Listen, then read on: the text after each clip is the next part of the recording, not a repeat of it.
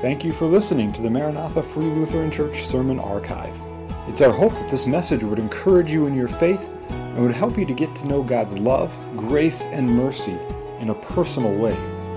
If you have any questions on the sermon or would like to know more about Maranatha, please visit us on the web at maranathafreelutheran.com or call our church office at 218-498-2808. Thank you, and may God bless. So I'm curious, how many of you, when you're traveling and you drive by a brown road sign like this, historical marker ahead, have an urge to pull off and check it out and see what it's for? Any of you? Hey, there are a few of you. I thought I might be all alone here as an odd one in the bunch today. I am curious to know what happened at spots like that, even if it has nothing to do with me at all. Probably many of you don't feel that way about them, and you find reading those historical markers about as boring as watching paint dry, and I guess that's okay if you want to be that way. It's your loss, you know. But what if it's something significant connected to you? What if, for instance, that spot marks where your grandfather homesteaded when he came to America, and his coming here changed the course of history for generations to come in your family? Then it's a little more interesting, isn't it? Or what if you were also told that any of his descendants that would stop there and would read that history would then also receive a valuable gift? Now you're starting to get more interested, aren't you? Well, we looked at Deuteronomy chapter 11 last week, and we're going to continue on in that chapter today. And again, the setting here is after the children of Israel were freed from slavery in Egypt, and God had rescued them from Pharaoh's army there at the Red Sea, and after the 40 years of wandering in the wilderness, and just before then, God allowed them to enter into the promised land.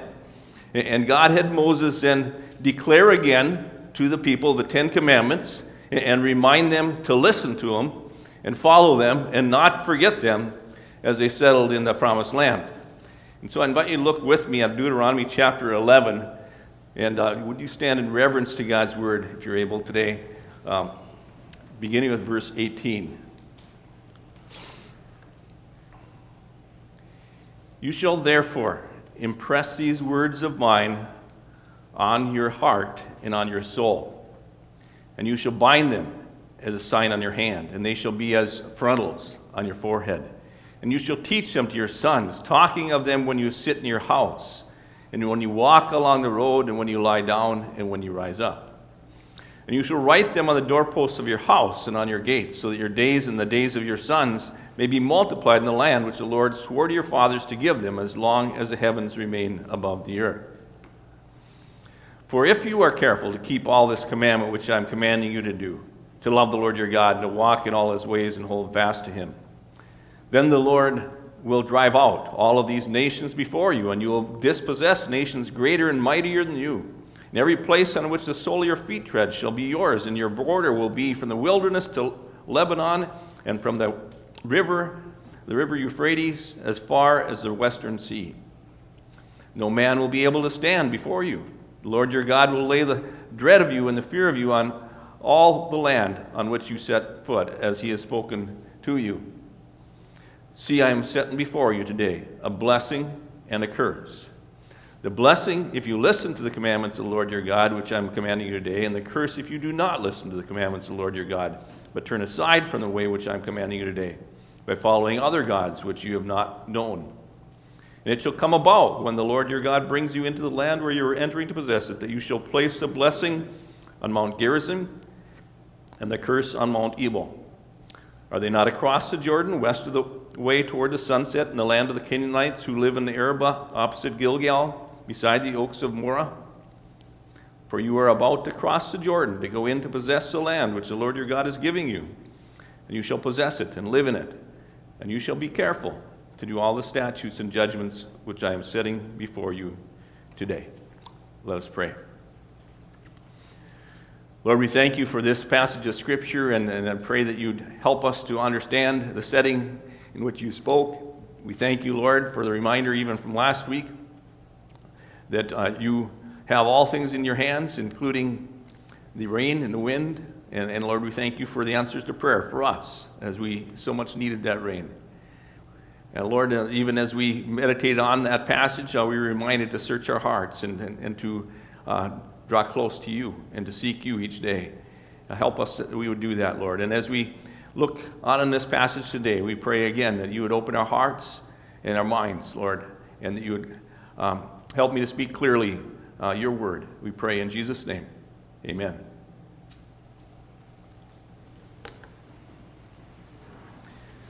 So last Sunday, in the first 17 verses there in Deuteronomy 11, God's people were reminded of our motivations for our life of service to God. And there we were told always to remember God's word and remember him, remember his attributes, what he's like, and what he's done, his saving actions.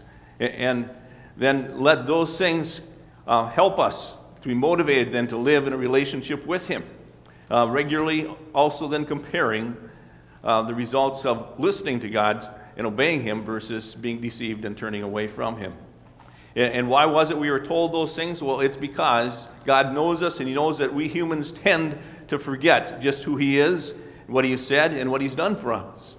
And we tend to lose our motivation then to live our lives in a relationship with him, and we easily get deceived and distracted from him, and that can lead to some very tragic consequences. And God knows that, and so out of love for his people, then he gives us what I'm going to call today some daily reminders and some historical markers. But before we look at those things today in this text, let me just explain an important spiritual reality for all of us who are Christians here today, and that is that we have two identities. Gene Weiss says it this way: we have two identities, and the conflict between them shapes our daily life.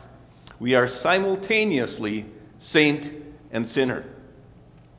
You see, because of our trust in Jesus Christ, who is the sinless Son of God, and that sacrificial death on the cross for us, we then become clothed in Christ's holiness, his righteousness, and God looks on us then as saints. And we're given then also a new nature that wants to live in a relationship with God and to follow his ways. But we are also still sinners. And we still have that old nature that is still in rebellion against God. And the devil, the world, and our sinful nature then all would like to cause us to forget what God has said. And they are out to deceive us and to distract us and to cause us to lose that motivation then to live in a relationship with God. And that's the case today, as it was even for the children of Israel back in Deuteronomy. And so thus the daily reminders and the historical markers we talk about today. First of all, then, daily reminders. Are any of you like me? You use Post-it notes? I tend to use at least a couple of them a day, or some other scraps of paper to help me to remember some things that I need to know for that day or the days ahead. And they're handy for that, little reminders. Well, through Moses, God recommended to the children of Israel to do some things as daily reminders of what he told them in his word. What should they do? Well, according to the Ten Commandments and then other instructions from God's word, then what Moses says here to the people of Israel is, first of all, do this with them. Impress them on your heart. Place God's word firmly in your heart, in your own heart and life. Fix them there so that they make an impression that is not easily let go of. Let them make an imprint there, I think like a footprint in wet cement. It dries there permanently as a reminder. If the Word of God makes such an impression on us, then we will seek to live according to it, and we will not be able to help letting other people as well know what is on our heart. So he says, impress them. He also says, bind them. You've heard of the concept of tying a string around your finger to help you remember something. I don't know if anybody ever did that or if that was just something that something that people said. But verse 18 here says, bind them as a sign on your hand. Let them be as frontals on your forehead. And it was really based on verses like this, that some of the Jews were known to take this very literally. And they would actually then fasten phylacteries, which were little boxes that had these verses inside of them. They'd fasten them on their wrists or with a headband, fasten them to their forehead. And they seemed to miss the point in the process, and they prided themselves in looking really outwardly religious without really truly knowing and loving God, which was the purpose that God said this. I think a more effective way of following this business of binding God's word to us today might be for then each of us to daily read his word. Read a portion of the Bible. Think about it. Take time for daily devotions in some form. And such a practice then serves as a daily reminder of who God is and what he's like and what he's done for us. Here at Maranatha, we've for years offered this Our Daily Bread devotional guide, and there are some of these. If you haven't seen them before, they're out in the entry. You can pick them up. That's just one source or one tool to help in having a daily devotional pattern. Or last fall, our Board of Ed here purchased some of these for families. The little devotional dippers, they're called, and they just have a little stick in there with a verse on for the day and a question to discuss with your family. And I don't know how many have used that, but maybe you need to find them or something else that would help you, but just a way of encouraging us to remember daily God and what he said. There are all kinds of resources out there to do such a thing, but God's word tells us that we are to impress God's word on our hearts, bind them to us, and then teach them to our children. Talking them, he says, when you sit in your house or when you walk along the road or when you lie down or when you rise up. That is really then just as you're going through those natural daily things that families do together, sitting together at home around a meal or traveling to activities together or wrapping up the day together or getting up in the morning together. Use those natural together times to talk about the Lord God and who he is and what he's like and what he's done for us. And you see, daily mentioning God and his word in some way will then have an impact. It will impress him on the hearts of our children as well. And then he also says, post them. Now, not necessarily with post-it notes, so that can work if you want to use lots of those. But Moses says here, you shall write them on the doorposts of your house and on your gates. And again, we are not necessarily to literally write them above our door. I don't know if we even know what a doorpost is, or we don't have gates in our houses. But the concept is important here. In some way, posting in our homes some reminders of God, some verses or statements or pictures, reminding us of what we believe. Because you see, what we look at each day does make an unshakable impact or impression on our hearts and our minds. And so Moses is saying to the people of Israel here as they're preparing to go into the promised land about God's words and impress them, bind them, talk of them, post them. Why? Well, to help us remember something. Remember what? Remember that list of rules? Well, yes, that is true, but much more than that. Remember the reason behind the rules. See, God gave us his commandments, and we tend to turn them into just this list of rules that are maybe even stricter than we like. But there is reason for rules. Just as, for instance, there is a reason that we have this rule to drive on the right side of the road. It's because we're hoping that everybody will do that. Because if they don't, then there's going to be accidents and people are going to get hurt. Well, God's rules in the Ten Commandments are summed up by Jesus in this. He says to love the Lord your God with all of your heart and love your neighbor as yourself. And those commandments then are given to us to help us in our relationship with God. And also to protect us from other people and to protect other people from us. We see this relational aspect spelled out more in verse 22 here, where he is saying, for if you are careful to keep all these commandments, which I'm commanding you today, and then he spells it out here, to love the Lord your God, to walk in all of his ways, and hold fast to him. You see, when we do not seek to keep God's commandments, that's an indicator of something. It's an indicator that we don't really love God, or that we love other things more than we love God. And the first commandment is simply this: thou shalt have no other gods before me. In the Catechism, it explains it this way. That means that we should then fear, love, and trust in God above all things.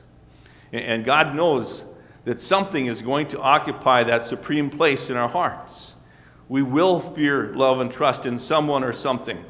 And if that someone or something is other than Him, then we are setting ourselves up for major hurts and disappointments in life and in eternity.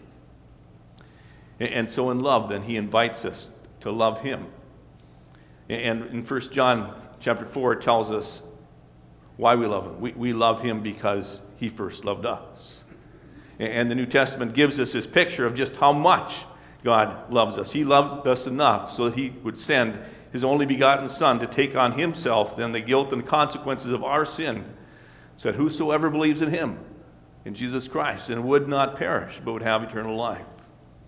And through Jesus and His love for us, then, we are drawn back into a living relationship with God the Father, a relationship where we want to then walk in His ways and hold fast to Him. And that really is a picture then of our finding our security in Him as we deal with the challenges of life, hanging tightly to Him in times of crisis and so on.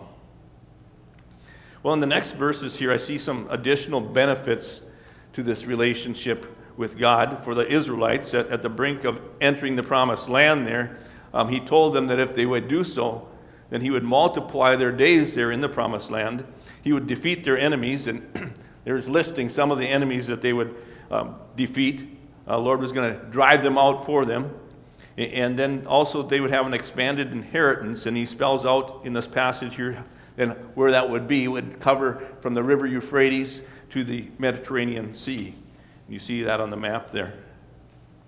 Physical blessing awaited God's people if they would live in a relationship with Him. However, as they were given those blessings so easily, they would begin to drift away from that relationship with God and forget who He was, what He was like, and what He'd done for them in the past. And God knew all of that. And so before He sent them into the promised land, it's interesting here, He gave Moses some instructions for some historical markers as well. And this map here spells out here the different, so the 12 tribes settled in all of that area there, and it lists the different tribes and the areas that they had. But you notice running between the Sea of Galilee and the Dead Sea there is this Jordan River. Most of the promised land was on the other side, on the western side of that, and they had to cross the Jordan in order to enter that area. One of those historical markers isn't mentioned in this text, but it was erected just after they crossed that Jordan River into the promised land of Canaan. You see, the Jordan River was deep and had been flowing so mightily that the Israelites wouldn't be able to cross safely to the Canaan side. And so, like at the Red Sea, God gave instructions to Moses, and when the feet of the priests carrying the Ark of the Covenant touched the water's edge, God made that Jordan River wall up, and all of the people crossed safely to the other side. And after they had all gotten across and so on, then God told Joshua to find 12 large stones, one for each of the 12 tribes, and pile them up together as a memorial at that place. And so they did that. And God told Joshua this: let this be a sign among you, so that when your children ask later, saying, what do those stones mean to you? Then you shall say to them, because the waters of the Jordan were cut off before the ark of the covenant of the Lord when they crossed the Jordan, so these stones shall become a memorial to the sons of Israel forever. Historical markers to remind the people of their relationship with God and what He'd done for them. Today's text mentions another, you might say, more noticeable example than the pile of rocks, and that was two mountains. Just a little ways inland from the Jordan River, west toward the sunset then, permanent reminders to God's people. Two mountains called Mount Gerizim and Mount Ebal. And you can see them there kind of toward the center of the picture. These two mountains were in a central area of the promised land. And there was a main roadway that would go right between the two. And they were then to be, these mountains were permanent reminders to the people of God whenever they traveled through, reminders of God's blessing or of his curse. And if you read on in Deuteronomy in chapters 27 and 28, there it explains this a whole lot more, and how Joshua then gathered all of Israel together between those two mountains. And he had then 6 of the tribes go part way up the mountain on one side to Gilgal, and the other 6 go up partly on the mountain of Ebal. And those that stood then on the Gerizim side were to stand there as the Israelites shouted a blessing. And that blessing was this. It tells us in Deuteronomy chapter 28. Now it shall be, if you diligently obey the Lord your God, being careful to do all his commandments which I'm commanding you today, that the Lord your God will put you high above all the nations of the earth. And all of these blessings will come to you and reach you if you will obey the Lord your God. Blessed will you be in the city. Blessed will you be in the country. Blessed will be the children of your womb, and the produce of your ground, and the offspring of your animals, and the newborn of your herd, and the young of your flock. Blessed will be your basket and your kneading bowl. Blessed will you be when you come in. Blessed will you be when you go out. And he goes on in chapter 28 to then say how all of their enemies would rise up and they would be defeated before them. And all the earth would see then that they were the ones who were called by the name of the Lord, and they would give glory to God. As the other 6 tribes stood on Mount Ebal, the Levites were to shout to them a curse. It shall come about if you do not obey the Lord your God and be careful to follow all his commandments and statutes which I'm commanding you today, that all these curses will come upon you and overtake you.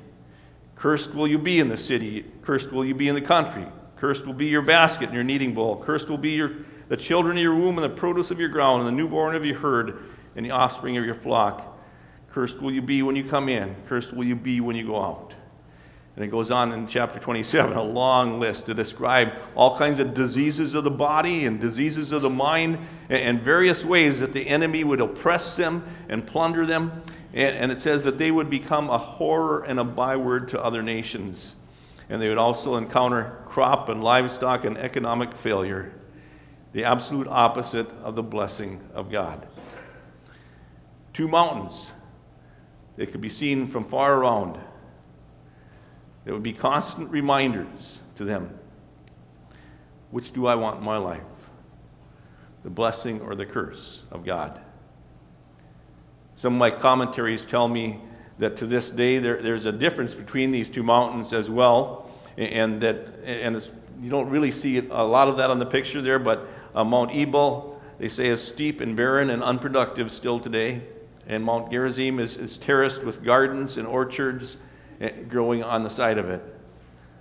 Reminder as you go between them. 2 mountains, God's historical markers commemorating that day when the people of Israel assembled there in the promised land between those 2 mountains, and they heard and they accepted God's covenant with them. The blessing and the curse. Which one do you want? Then live accordingly. Now, I don't know about you, but I have some historical markers in my life. And I live just a couple hours from my home area. I go back there every once in a while. I sometimes drive by the church there on Main Street, and brings back all kinds of memories. Or I go out to the cemetery on the hill overlooking the Cheyenne River where the first church was built. And there on the hill, I see tombstones, a lot of them with my last name on. And I'm reminded of 3 generations before me who lived in relationship with God and experienced his blessing there.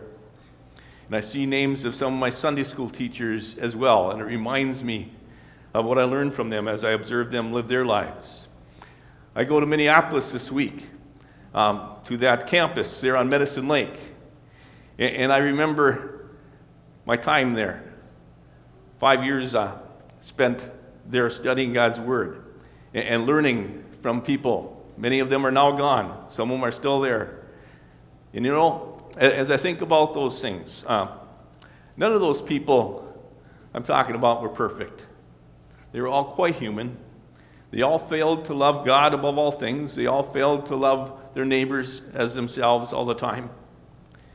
But they did listen to God's word. And they lived in a relationship with him. And they did seek to then live in daily repentance and faith, humbly trusting in the promises of God's word of forgiveness of sin in Jesus Christ. You see, they were saints and sinners simultaneously.